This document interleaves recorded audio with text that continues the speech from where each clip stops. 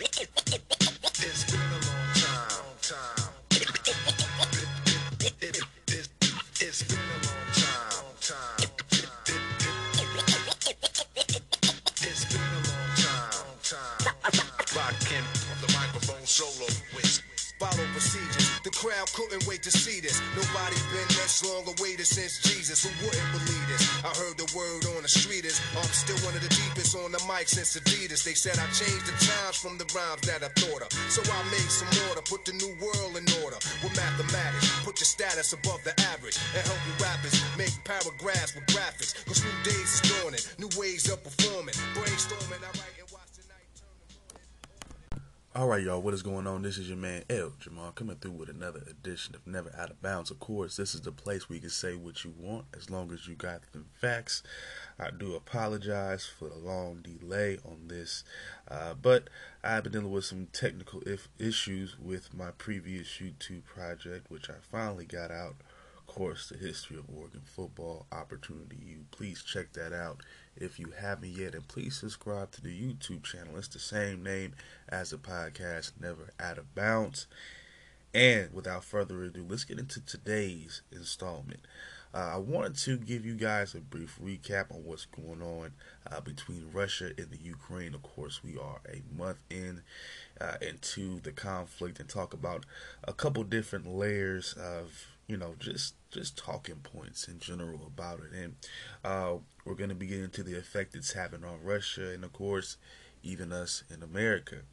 And of course, I wanted to get somewhat into my thoughts on the Will and Chris Rock situation. I don't want to get too deep into it, but again, I did want to share my thoughts as well on that. But I also wanted to focus on some college basketball because, that's big time too right now. We are in the midst of the national championship. Last night we had the Final Four, and we're going to be breaking down both of those games. And then we're also going to be breaking down some NFL free agency news as well.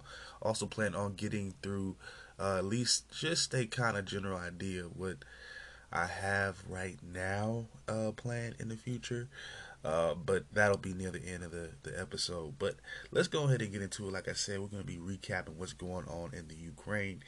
And remember how last time we talked, I said probably the best case scenario would be if the Ukraine was able to really fight for themselves and push back Russia on their own. Well, it's beginning to look like that's happening. Russia has currently been retreating from the Kiev region. They've also been losing control of many cities they've originally taken over. Well, they originally took over. Now, this was a projected route for Russia. Why? I don't know. I think their military capabilities has always been overblown. If you looked at them historically, look at them just look up Russian military history, and we'll have a great discussion as to why this was such a great projected route. But even me, as myself, knowing what I've seen before, I knew Russia was going to have problems. I predicted this, and you know what? It's kind of sad. They've lost over, well, and again, it's all about, where you getting, you want to get your sources, because they'll tell you a lot of them will tell you different numbers.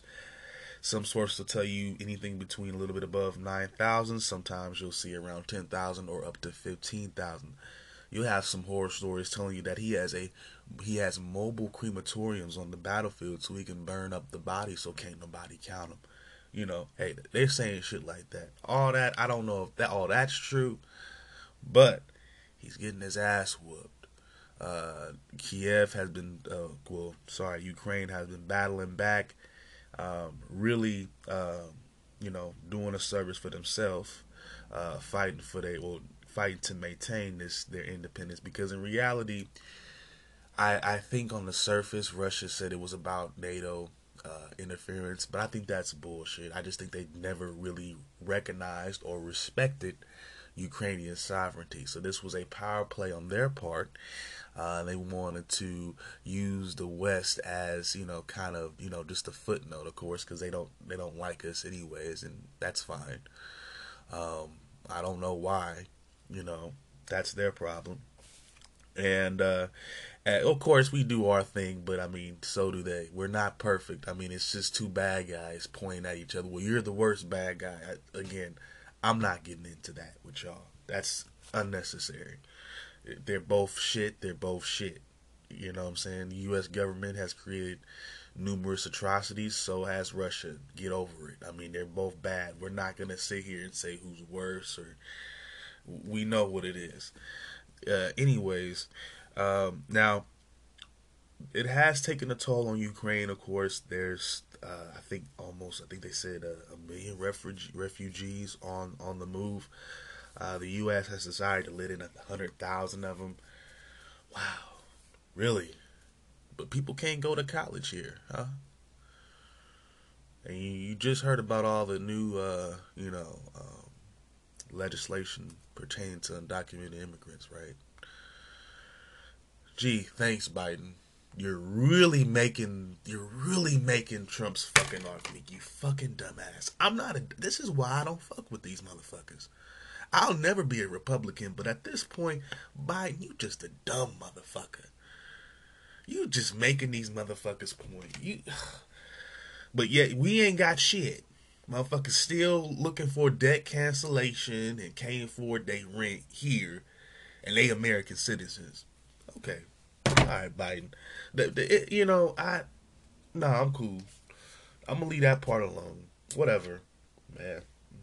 Done with that dude. Honestly, it's like I was done with Trump. I'm two of the worst presidents. Y'all can say what you want about Trump. I ain't buying it. I can see past it because the whole bullshit plot point of, oh well, if Trump was president, it wouldn't be a war. Okay, y'all. These invasions, like the one you see in Ukraine, these are not just orchestrated one day, just out of the clear blue sky because, oh man, Joe Biden was president. Let's just go ahead and invade Ukraine right now. No, this is something that Russia has been gearing up for how many years? 4 years, just about. So how long would that be? Oh, just as long as Trump was president, about 4 or 5 years. Yeah, yeah, that's right. Because Trump pretty much was, under watch when Putin was running his whole military schemes and military, what do you call those, operations and practices and skirmishes all throughout our territory. Where they be in the water. They were actually interfering with our merchant vessels in Alaska. We've talked about this. They were punking us under Trump. Oh, but it wouldn't be no war. No, they were practicing for war under Trump. Again, both presidents are trash to me. I'm not buying it. I'm no longer, I don't do red pill, blue pill here. Don't try it with me. I'm done with the arguments. Anyway, let's get back, talk about what's going on here and right now in Ukraine. Now, Ukraine is also showing off some strong aerial resistance for themselves. They're knocking off Russia's leading commanders. Russia is looking all types of bad, and I'm glad we didn't have to get involved with no troops. Now, of course, we did we had our imprint with these, sanctions, right? And, of course, Russia didn't like that. They threatened us and all that. So we'll see what comes of that. But it seems the sanctions and just the cost of war in general is fucking Russia up economically. And 33% of their economic or their, stock index dropped during the invasion of Ukraine. Now, they did reopen for the first time, I believe, sometime last week to start trading again. But their GDP dropped actually 15% this year. And this is the end result of an authoritarian government, which is why y'all say y'all love Trump so much. But this is who he idolized. This is his friend. Y'all could talk about this as some art of war or power, 848 laws of power. He's a higher thinker. He's just playing with Putin. You're a liar. He's his buddy. Stop it. Stop it. Because in reality, you know, again, he speaks highly of Putin and is a friend of Putin. Yet the government themselves, under his administration, our nuclear armistice was called off with them. So we're not buddy buddy. He might be buddy buddy, but our government is not buddy buddy across, and that goes across both aisles. We don't fuck with Putin. He fucks with Putin, and that's who got him elected. I know y'all gonna say, no, he didn't. It all got proved to be. Yeah, okay. That's why, again, we caught his ass in Ukraine on transcript talking about do me a favor, looking to Biden, or I'm gonna withhold your. Oh my God. Maybe this was maybe Trump was setting him up right then. See, you don't play with a nigga like me. I don't fuck with none of these motherfuckers. Fuck them both. Oh man, they both trying to send us both to hell. And Trump was trying to be a tyrant, just like Putin. And guess what? Putin tyrant ass just done cost his country 15 years of economic growth. He didn't throw it out the window because he wants to play Big Daddy of the East, and he can't even run him. He can't run nobody. Oh, he done fucked his own. The whole thing about Russia is he need to be careful before there's a whole civil war and his whole thing go kaput. His whole army could turn on him at one point. That's what's known to happen in that. I tell you, read your history. Stop because you like him because Trump like him. Some of y'all, you need to get out of y'all little fanboyisms. He's not good for the world, really. He ain't. But neither is people like Biden and Jinping and. I'm sorry if I mispronounce his name. I can't pronounce. I need a Chinese partner to translate that for me. But neither was Trump, and we could say Biden and whatever, and Macron from France, Marston. A lot of them are boo boo. Okay, we know this, but people keep voting for him, and people don't even understand what's going on. They just keep on, whatever. And America's economy has also been affected, of course. We know about the inflation. We know about the shipping delays at our stores. And I think what also is a good thing about it, though, because it's a test to see what America truly got, though, because if you're really paying attention at some places, you'll see that certain things are coming back, certain products are coming back, but they're more locally grown and more locally accessed. So we're seeing really motherfuckers put on for their local government, and that's for their local, farmers and growers, and that's something that should be always have been something that should always be happening. It shouldn't take a war for you to be, supporting more American businesses and crops and all that, and getting those pipelines going from America's businesses to American, you know what I mean. But again, there's too much dependence on foreign oil, too much dependence on foreign goods in general. We have the manufacturing to get it done here. That is the main sin with America. And also, not only do we have it here, even if we decided to think out the box a little bit, since the Russia connection with oil was so damaging to us. You know how many other countries produce oil as well? A lot of other countries, including ourselves. But we could always hook up with Nigeria. They're a top 10 producer of oil. Would it be wrong would that be wrong though, to do business with black folk? for the economic benefit, I don't know. I'm just saying, you got a couple of Asian countries you can do the same thing with. Canada is a top 10 producer in oil. I mean, come on now. And we probably do get oil connections from them, but I'm just saying there's ways you can look around, because this really, honestly, a lot of this is what it's all about. Oil, fossil fuels. They want control over these things. There's a lot of what these conflicts are all about. Nobody wants to admit it, but again, that's the way it is. Again, back to the inflation. I know people are complaining about that. Again, the gas prices, but I can take that as opposed to having tanks in my backyard. Moving on, there could be some food shortages. I think this could definitely affect more so the European areas, particularly in Eastern Europe, uh, especially because Russia and Ukraine just happen to be producers, large producers of wheat, and planting and harvesting has already been interrupted in Ukraine due to this invasion.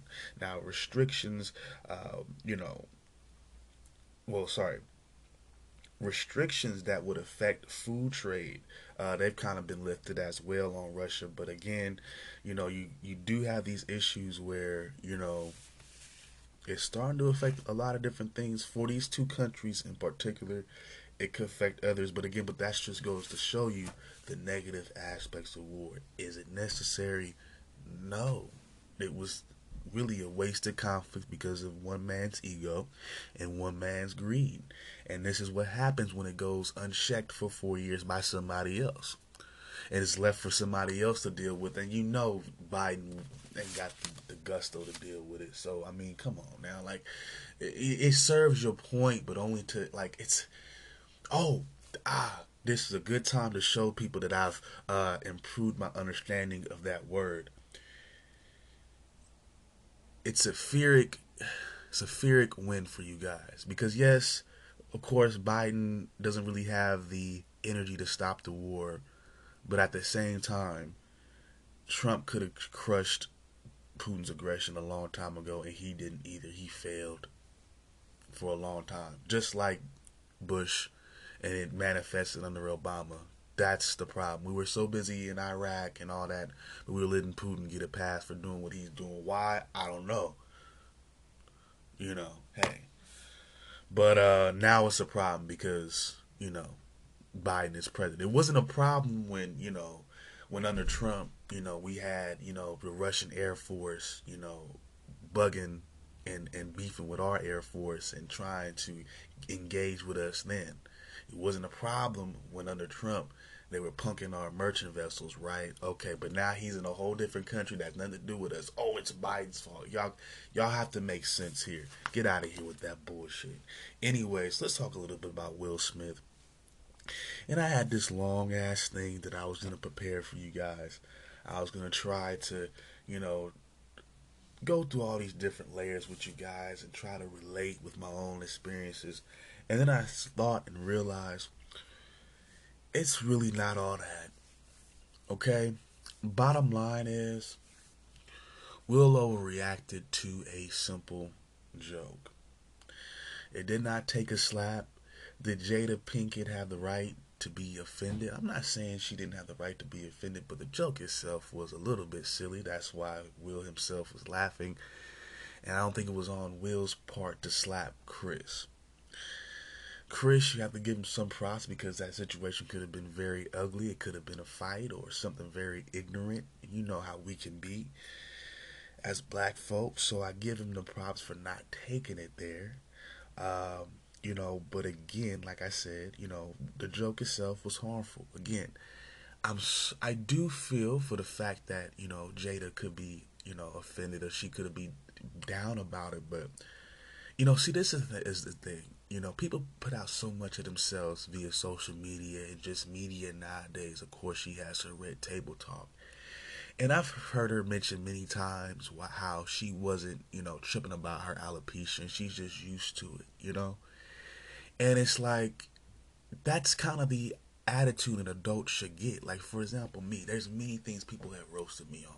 Again, about my physical appearance. I'm a big ass nose for one.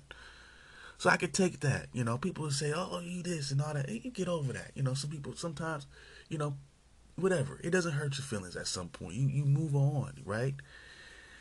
And I just thought that the whole situation was just weird and uncalled for. I don't know what to make of it. Some people are calling it fake. Some people are calling it not. And I guess it was just it was the worst reaction you could make, but it was a reaction nonetheless. This is a human function at the end of the day. So, is it noteworthy? No. Is it a reflection of black men or America being soft? No. This is just Will Smith wanting to react in the best way he thought possible, but it wasn't. Simple as that. I mean, me personally, even if I would have laughed a little bit, because again, it was kind of funny, despite, again, I'm gonna keep it real with her. Despite, you know, Jada might have an alopecia, and I don't think it's a life-threatening disease, and I understand it.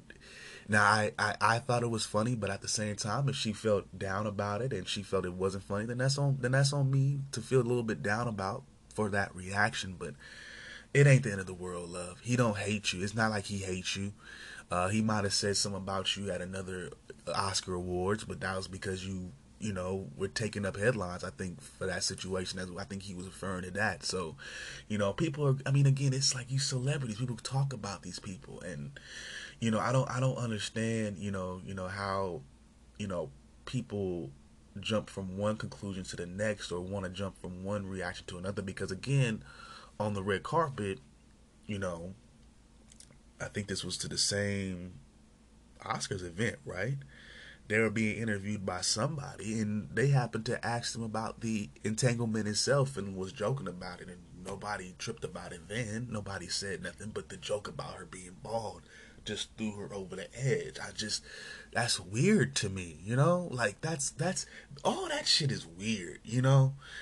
It's like, um, unnecessary drama for no fucking reason. Like, honestly, like I said, like, if I really saw that reaction, I felt like she felt some type of way, I wouldn't slap Chris. Um, I might just say, hey, that was kind of fucked up. But I'd be doing my damnedest to just kind of make her feel better afterward and just say, yeah, you all that. But at the same time, that's just hypothetically speaking, because I just don't see myself with somebody in an open relationship and being able to be cool with that. So I don't know. Like, they got too many things that you got to be cool with, and it's like, I don't, like, that's y'all shit. Is it a reflection? Like I said, is it a reflection of American men and Western society? Nah, that's Will, man. Fuck all that, hyperbole. Because I know plenty, men, from different backgrounds and different races who feel Will is a sucker for what he did, including black men. There's plenty of black people that thought Will was in the wrong. Um, and is this a prime example of protecting a black woman? Come on now.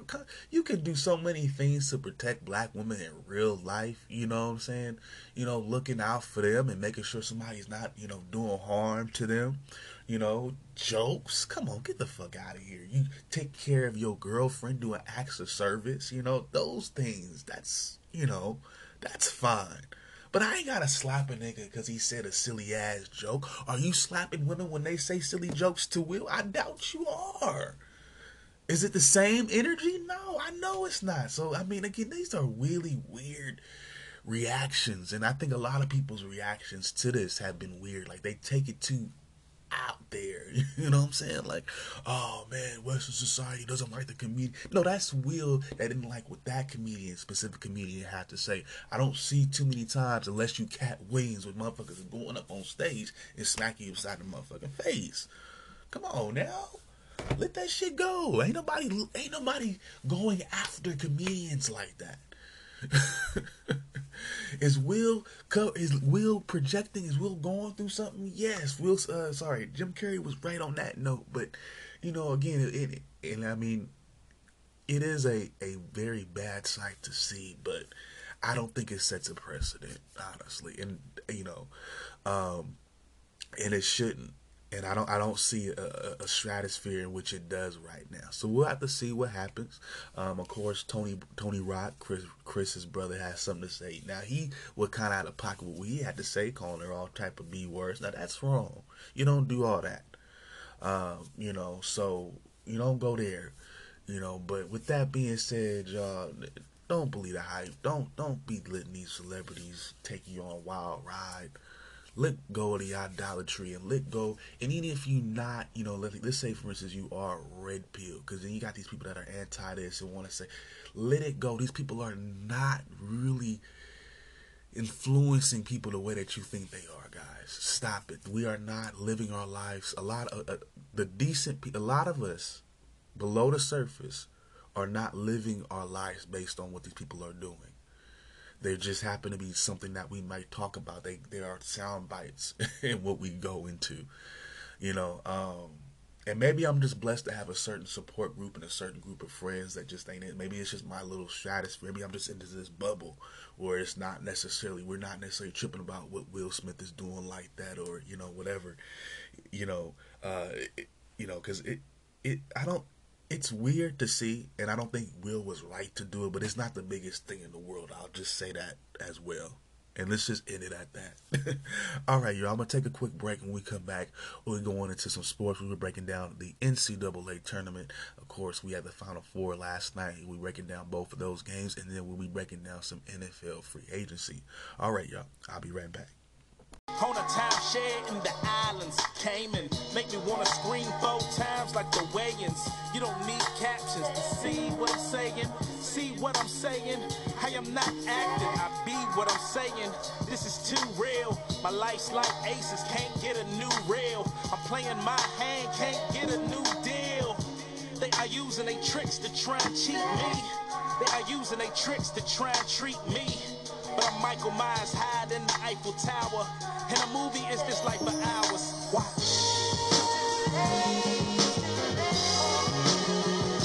My life is a movie, so cinematic. Motion picture shit. Get your popcorn, we sticking to the screen. Hey. All right, y'all, we are back. I wanted to break down some college basketball. Of course, the national championship is upon us. UNC, the Tar Heels, are going to be facing off against the Kansas Jayhawks. I wanted to break down both of these teams' path to the finals, and then we're also going to get into some college basketball news as well. The Player of the Year has been named, and then we're also going to talk about the fallout going on at LSU. Bunch of drama, but let's go ahead and get into this national championship matchup. Of course, number 8 North Carolina. We're going to talk about, like I said, just kind of their path to get here, and just go ahead and break it down. Now, the Tar Heels will finish the regular season 23-8 with a win over Duke. Of course, that was Coach K's final home game, at least for Duke, and they will go on to finish the regular season 28th in scoring, with about 78 points per game. They were also 6th in total rebounding with over 40 a game as well. This team has definitely been led all around by forward Armando Backett. Over 16 points from him over the course of the season. Also, over 12 rebounds, almost 13 rebounds a game. Brady Manek is a name that should probably get a lot more praise than what it has been recently. Particularly within this championship run or this tournament run. So his name might not come up all the time, but if it's not, just as a reminder, Brady Manek is definitely another big man, another component to this team. We'll talk a little bit about Caleb Love as well. But in terms of the tournament for North Carolina, in the first round, they'll match up against the number 9 seed Marquette. They will get an easy win here, 95-63. Their first big win will come in the second round against Baylor. Baylor was the first seeded team here, but they will get the win, 93-86 in overtime. For the Tar Heels in this one, of course, R.J. Davis will be the team's leading scorer in this one. 30 points from him, 6 assists, and also 5 rebounds. Brady Manek, again, having a monster game, pretty much indicative of what he's been doing throughout the tournament. 26 points, 2 assists, and 5 rebounds. And, of course, Backett, who I mentioned before, would have 15 points in this one, 16 rebounds, and also 4 assists. Basically a double-double machine, and he's constantly getting double digits in rebounds. That's just his thing. One of the best big men in the country. Definitely one of the best because of course, Oscar Tshiebwe. I think Tshiebwe out of Kentucky. He's probably head and shoulders better than a lot of other people. But Backett, I would say is not that far behind, but again, there is a bit of a difference. But again, Beckett is a great in his own right. For Baylor in that game, they were led by their guards. Adam Flagger will get 27 points, 3 rebounds. James Akinjo will get 20 points as well. Even Jeremy Sokan will get 15 points off the bench and 11 rebounds and 3 assists. Of course, this game will be very close. It would end up going to overtime, and North Carolina would actually give up 51 points in that second half and give up 21 total turnovers. Again, that second half could have went either way, but again, UNC pushes it to that overtime, and they seem to get Baylor pushed it to the overtime, but it looked as though that the Tar Heels just had a little bit more energy just to push through and was able to get the win. I think it made all the difference. But the Tar Heels would shoot almost 50% from the field, 44% from three. They also controlled the boards in that game, 47-38. They also had 21 team assists. So a very balanced approach. They were able to pass the ball very well. They were able to shoot the ball from outside, just able to score in general. Particularly in the first half, and of course where it really mattered in overtime because they got outscored in the second half. But Brady Manek was ejected in this game, so despite his 26 points, he wasn't able to make it through. And their starting guard Caleb Love would foul out as well. But the Tar Heels again finding ways to get it done. I definitely didn't see this team making this deep of a run. I just figured that they would probably make the tournament, finish with a winning record at least. But with the way the season started from them, I really didn't see all this transpiring. But you never know until everything happens. But in the Sweet 16, they would meet up against the number 4 seed, UCLA. They would get the win in this one, 73-66. Caleb Love will score 30 points in that game, 6 of 13 from 3, and then in the Elite 8, they would get a win over the Cinderella story of this year's tournament, the 15 seed St. Peter's. Pretty easy win here. They cruised 69-49. They would hold St. Peter's to just 30. My words are slipping me. It's a little bit late, but 30% shooting from the field, 25% from 3. So a terrible shooting night for the Peacocks of St. Peter's. Again, they just couldn't keep up, and Carolina just kind of showed everybody who they, the championship caliber that they are. Now, the other cold part about St. Peter's is that they only scored 19 points in the first half, and that, again, things got a little bit better for them in the second half, but the Tar Heels put up a clinic in that game. But moving on, we have the number 1 seed Kansas, of course, their opponent going into this championship round, and Kansas would finish the regular season 25-6, and will go on to win the Big 12 conference title. They would finish the season as the number 1 team in the conference, so they won the regular season title. They also will go on to win the conference tournament, so they doubled down. They were pretty much the kings of the conference this season, and they were actually 23rd in scoring in the nation in scoring with over 78 points per game.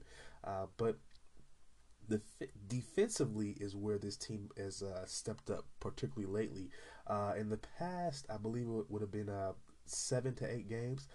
They wouldn't give up more than 64 points in about 8 games, including the tournament. So, offensively they're pretty decent, but defense is what they've been making their bones with throughout this tournament. So again, they're creating turnovers, and they're just keeping teams from shooting well. They're just forcing teams into a lot of bad shots. You can look at their opponent's their shooting percentages, and they're just all out of whack. And good pressure. I will say this from what I've seen: good pressure by the Jayhawks defensively, and they've just created a lot of these situations. But in the first round, they were matched up against the 16th seed Texas Southern. They were cruised to an 83-56 win here. In the second round, they would face off against the number 9 seed Creighton. They could get another W here, 79-72. In the Sweet 16, things would get a little bit closer. They would match up against the 4th seed Providence. They still got the W though, 66-61. In that game, Providence was led by their guard Aljami Durham. He would have 21 points, 4 assists, and 7 rebounds. And their forward Noah Horchler would get 10 points and also 8 rebounds for Kansas.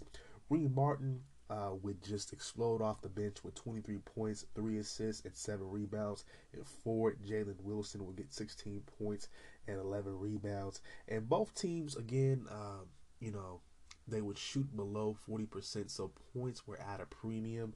And with all the misses, though, Kansas would have a slight edge on the board. With 43 rebounds, and by the end of the first half, again, like I said, nobody was shooting the ball pretty well. You had Providence with just 17 total points. Kansas would have 23. Of course, things got a little bit more interesting. Both teams, made some more baskets in the second half, but overall, Providence seemed to be off offensively. Hold that to Kansas' superior defensive play calling. Bill Self has those guys locked in. I have no complaints about what I've seen from this team. And in this matchup, it's just going to be very interesting because you really don't know what to expect from North Carolina. But anyways, for Kansas in the Elite Eight, they had another impressive win.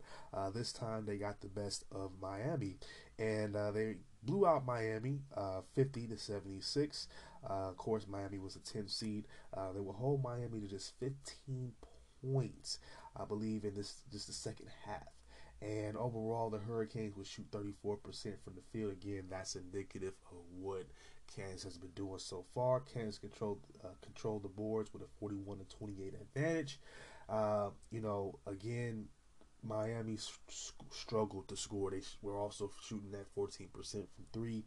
And for Kansas, they would also force 14 turnovers. So again, they force turnovers. They force teams into bad shots. You can't make a whole lot of buckets in a row on them. Kansas is going to be coming to play. Now, let's break down what we saw in the Final Four. Now, in that first matchup, we had the number 8 seed, of course, North Carolina taking on the number 2 seed, their in-state rival, Duke, their arch-hated rival. And this, of course, was Coach K's, of course, for Duke's last game. But the hope was that he could get to a championship, but Tar Heels put an end to all that. Final score 81-77. It was a great game by the Tar Heels. Of course, Duke was going to make it close. It's just one of those games. But for the Tar Heels, their leading scorer was guard Caleb Love with 28 points, 4 rebounds. R.J. Davis would get 18 points, 4 assists, and 7 rebounds. And Brady Manick would get 14 points and 4 rebounds as well. Of course, Armando Backett would get double digits in rebounds. So, again, I think he had a double-double overall. For Duke, forward Paulo Banchero will get 20 points, 10 rebounds.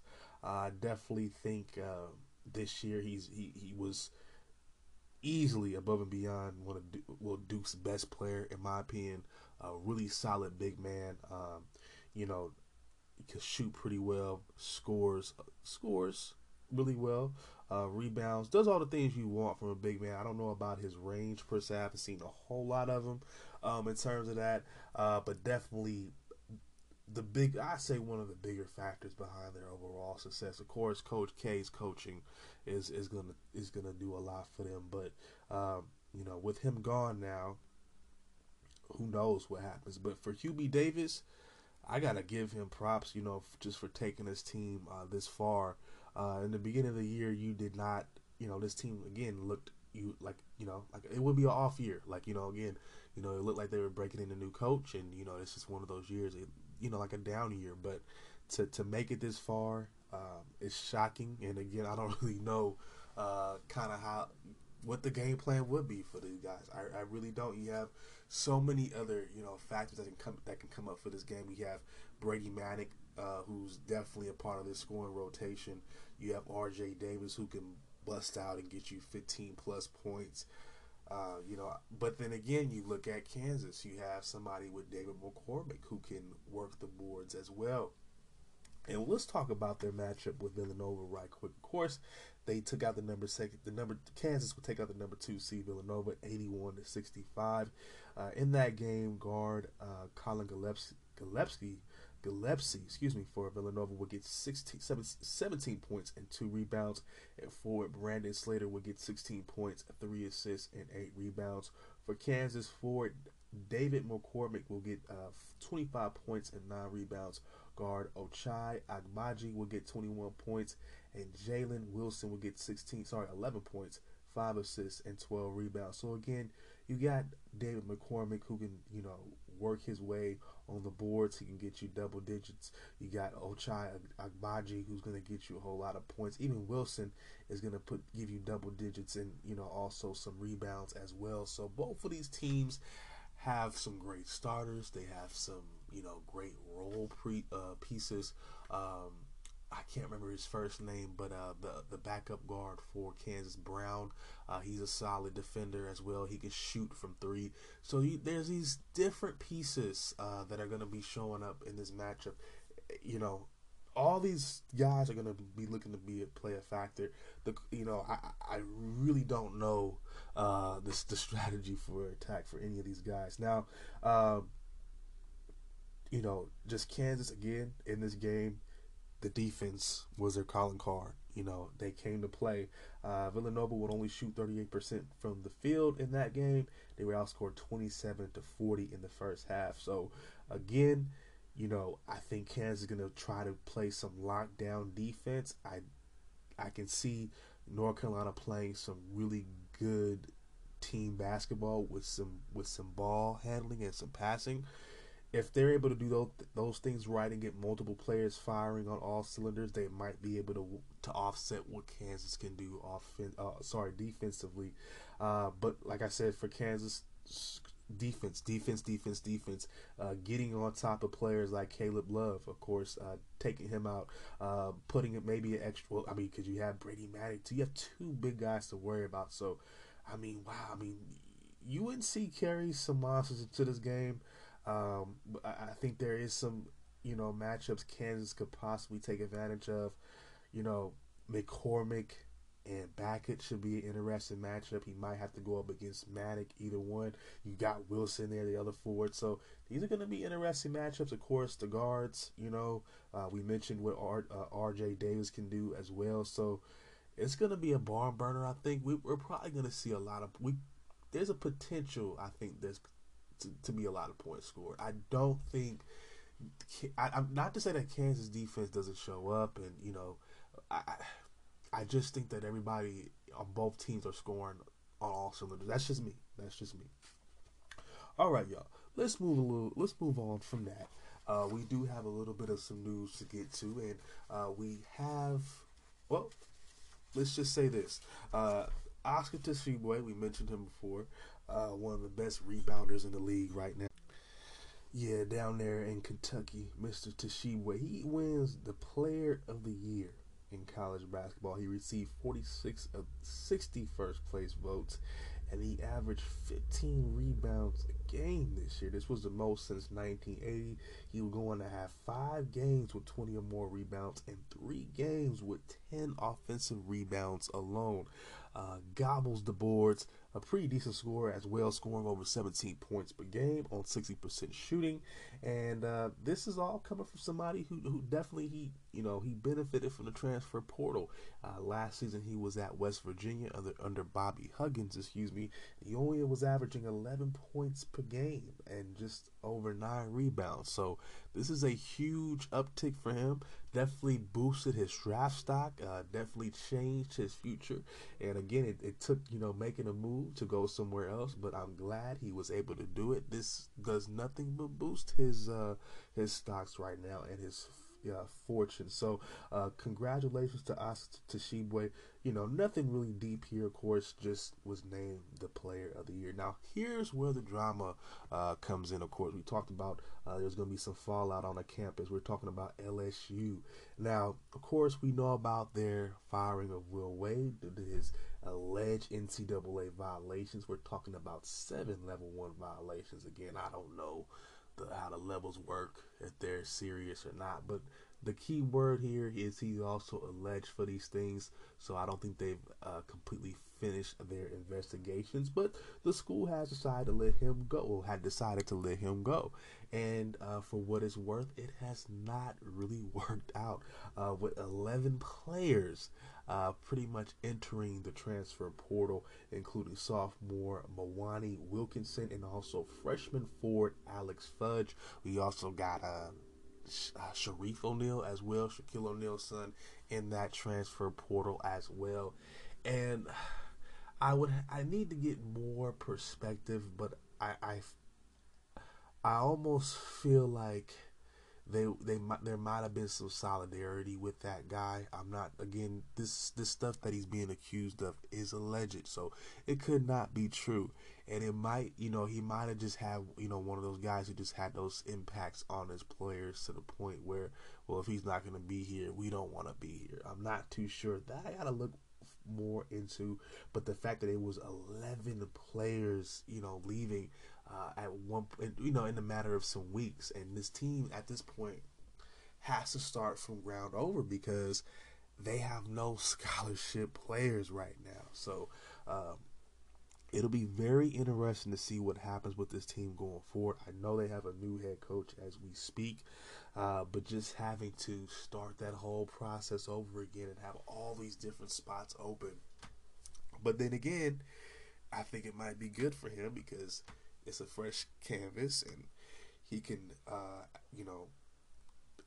make the team and do all the recruiting, as he would like to do for his, for his system. So I think there's two ways you can look at it. I think it's definitely, it is a stain on the team, in a way, just to have all these players gone. But again, but I guess for the players' perspective, they want a chance to play. They want a chance to go, far into the tournament if they can make it, because that's, again, that's where, that's where the eyes are. That's, where some of the, a lot of the scouts are going to be and paying a lot of attention to. So they don't want to be on some, scrub team, but they're not going to get a whole lot of love from the media, I guess. But again, they also, there also could have been, a part of them that really liked Wade. I got to learn some more about him. But as far as I know, he was a pretty popular coach. And mind you, the stuff that he, is in trouble for now, of course, he was caught via FBI wiretap offering, money to players. And mind you, players can do that now anyways and accept money and all that. But I think that the issue is, the school, the members of the school and the coaching staff can't be the ones to do it. It has to be some company or, whatever have you, or whatever, the name, likeness and all that. You know how it goes. Now, I'm going to take another quick break, because it's always something in this world. But we're going to take another quick break, and when we come back, we're going to be breaking down some NFL news. Of course, we are going to be talking about the NFL free agency period. Also want to share my thoughts on this whole Tom Brady saga. It looks like he's back. And, of course, with that, looks like his coach decided to step away. Did he get tired of Tom Brady shenanigans? Who knows? But we'll talk about it when we get back. All right, y'all.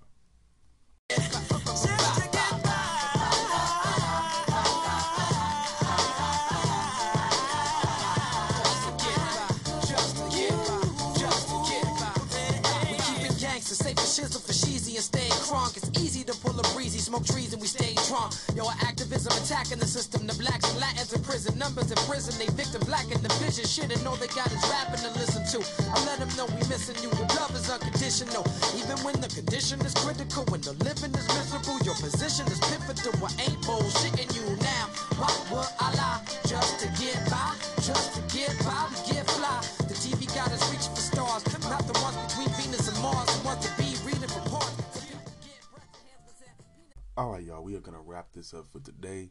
Like I said, we're going to be breaking this, or tonight, whenever you're listening to this, we're going to be breaking down some NFL free agency action. Of course, the trades. We're going to break down some trades as well, at least some of the big ones.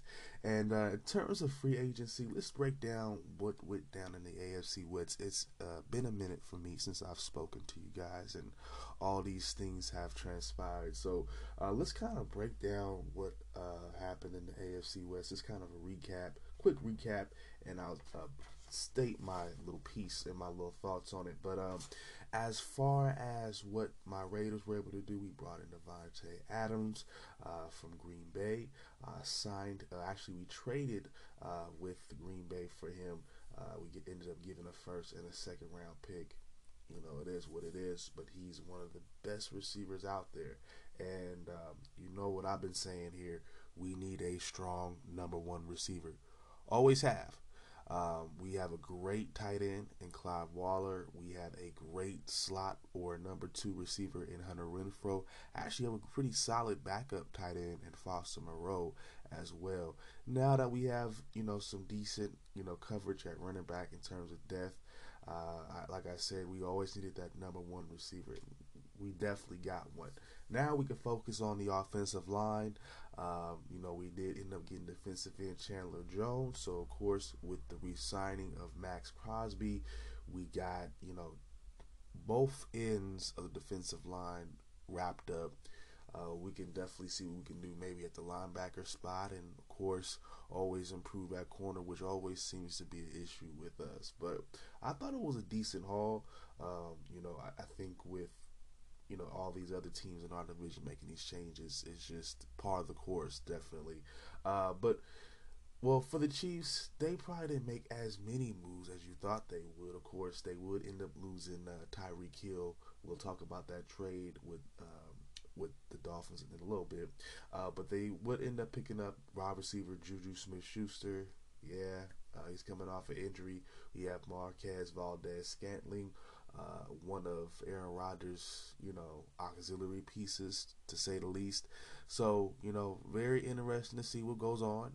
Last year we had, with the Chiefs, the issues with the offensive line and trying to replace those guys. Now it's going to be replacing the skilled players. Can they do it with, that contract that they give in Mahomes? It'll be interesting to see. They have him tied down for a very long time. For the Broncos, of course, one of the biggest splashes of the time period. They ended up getting Russell Wilson in a trade with Seattle, 2 first-round picks and a 4th-round pick for that, 2 second-round picks and a 5th-round pick. And I think the Broncos will be sending quarterback Drew Lock in the mix, tight end Noah Fant, and defensive tackle Shelby Harris. So draft picks and a few players, you know what it is. You know how it gets done. But Russell Wilson is coming off a down year. In 2020, he would have over 4,000 yards, 40 touchdowns, and 13 compared to 13 interceptions. But now he would cut down on his interceptions last season. But in 2021, he would just have just a little over 3,000 yards with just 25 touchdowns. So it's interesting to see what happens with Denver. Everybody, at least any Denver fan that you talk to, they'll tell you, oh, we're just a quarterback away. I'm not 100% sure about that, but time will tell. Again, we haven't seen those receivers at their peak. Maybe they do need a quarterback. I'll give you that. I don't know what's to come of that defense. Again, they've lost some solid pieces there that not everybody's being honest about.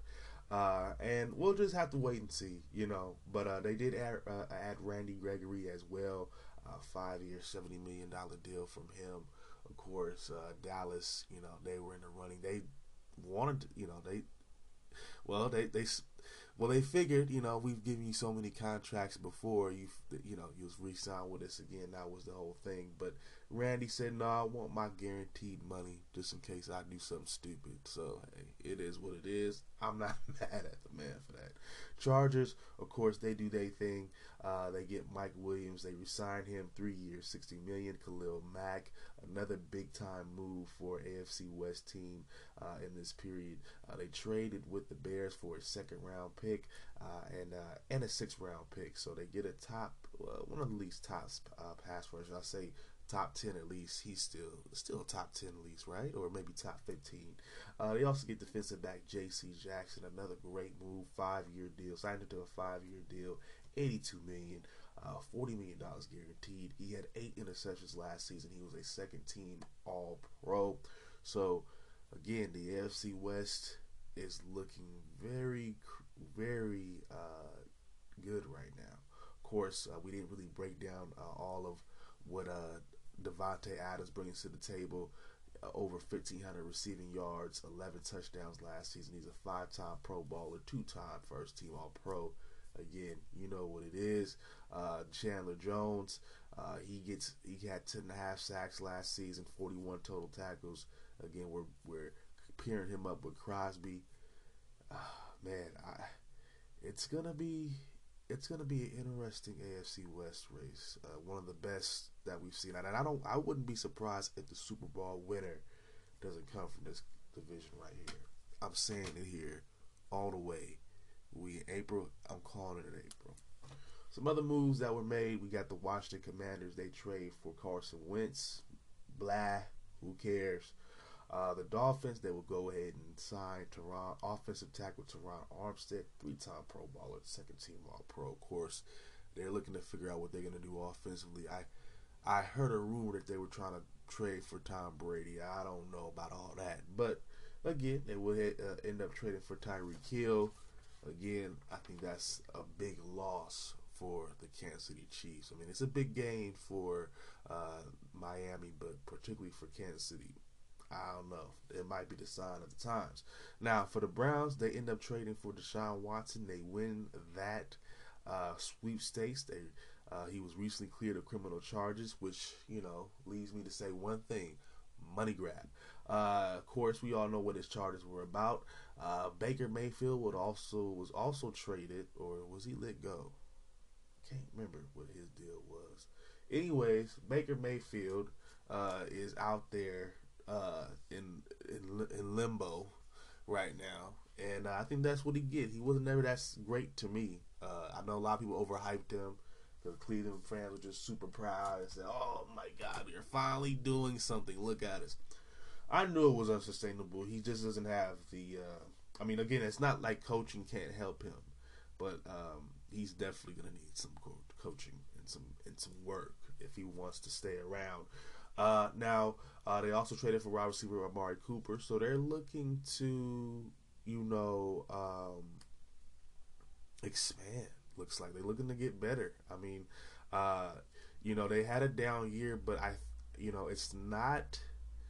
They had some decent talent on that team regardless. I think they had to make the change at quarterback. They had to bring in a really solid wide receiver.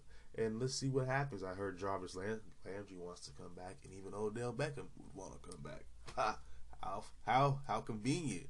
How convenient, guys. I know. And for the Falcons, we get the Matt Ryan trade. Now, they end up trading him to the Colts for a 3rd-round pick. Again, it's the end of the era. Not too much to say here.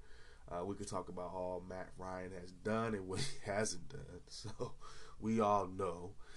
So he goes to the Colts, and he's a solid quarterback. And maybe they get a little bit of luck with the roster that they have right now with Jonathan Taylor and their offensive line. They have a really good defense. Maybe with the addition of a good quarterback, that just might be the piece to take them over the top, because he's still a decent quarterback. The only thing about Indianapolis right now is that they have trash wide receiver. I don't want to say it like that. They don't have a great wide receiver crew. I didn't say it like that.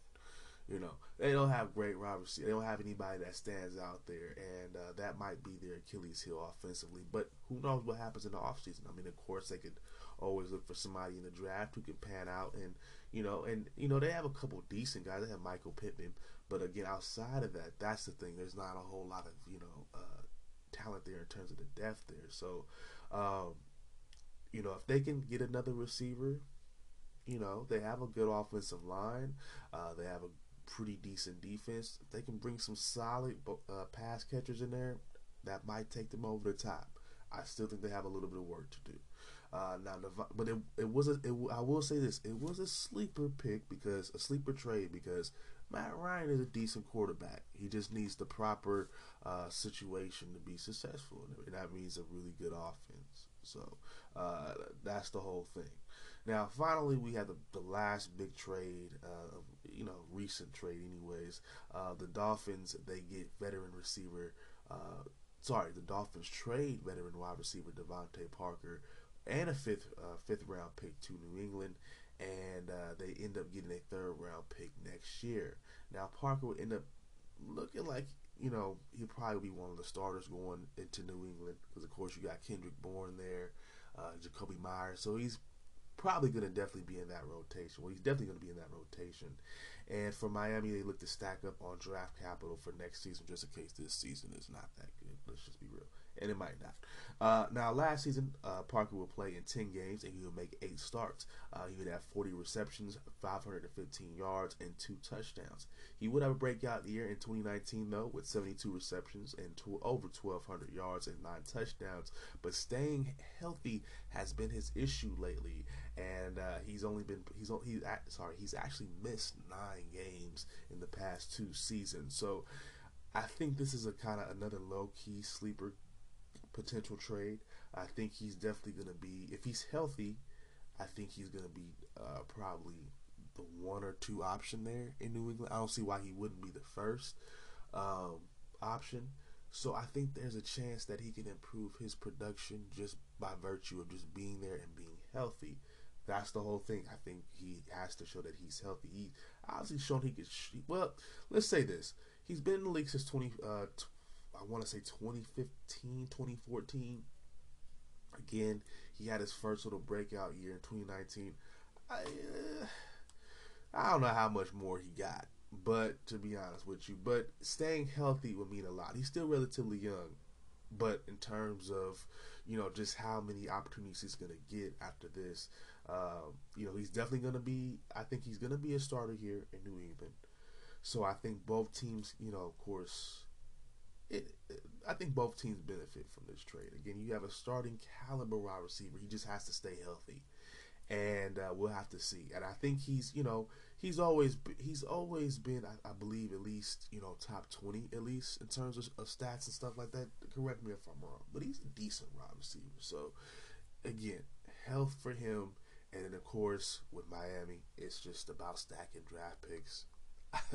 I think, well, it's a new regime, so they're getting as many fresh faces as they can. It makes sense. Let's just keep it real. But I don't know how great the Dolphins are going to be this year. Just to say, even with Tyreek Hill, because I'm not buying their quarterback.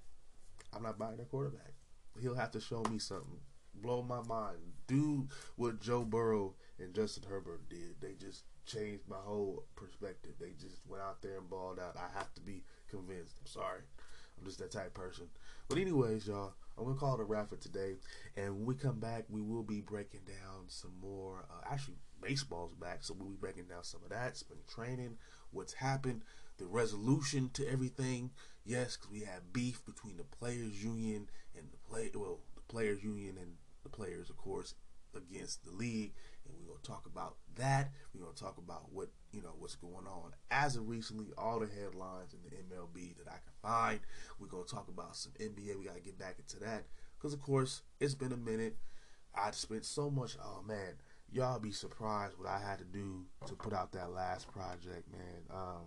Just so many hours just trying to do so many different things with it, edit it, and then I had to restart it because it wouldn't upload. There's all different types of bullshit I had to go and finagle and work with. So I had to take a couple days off and get away from a whole bunch of stuff and recording and editing. I had to stay away from shit for a while because I ran it into the ground.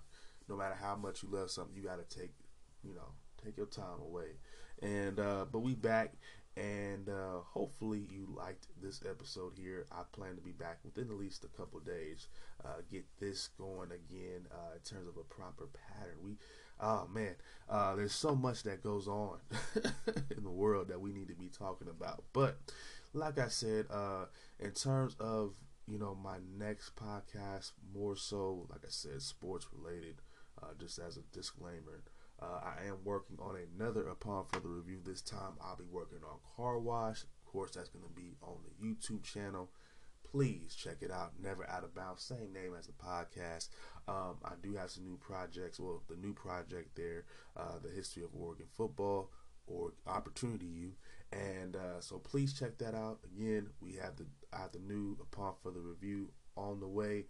Some back burner projects that I haven't started yet or need to finish will be put out as time goes along as well, so prepare for those. And we back in it. We back, at least on the podcast tip. I'm finally back. Hello y'all, I missed y'all. So if you like this, you enjoyed this, please be sure to follow me at least on Instagram. For now, I will be having some more social media links available soon as I get the time to develop to set all this stuff up. But anyways, I'll leave the link for my Instagram available for you guys, also the link for the YouTube channel as well. If anybody hasn't told you yet, I love you. Peace out, one love, and I'll let you guys later.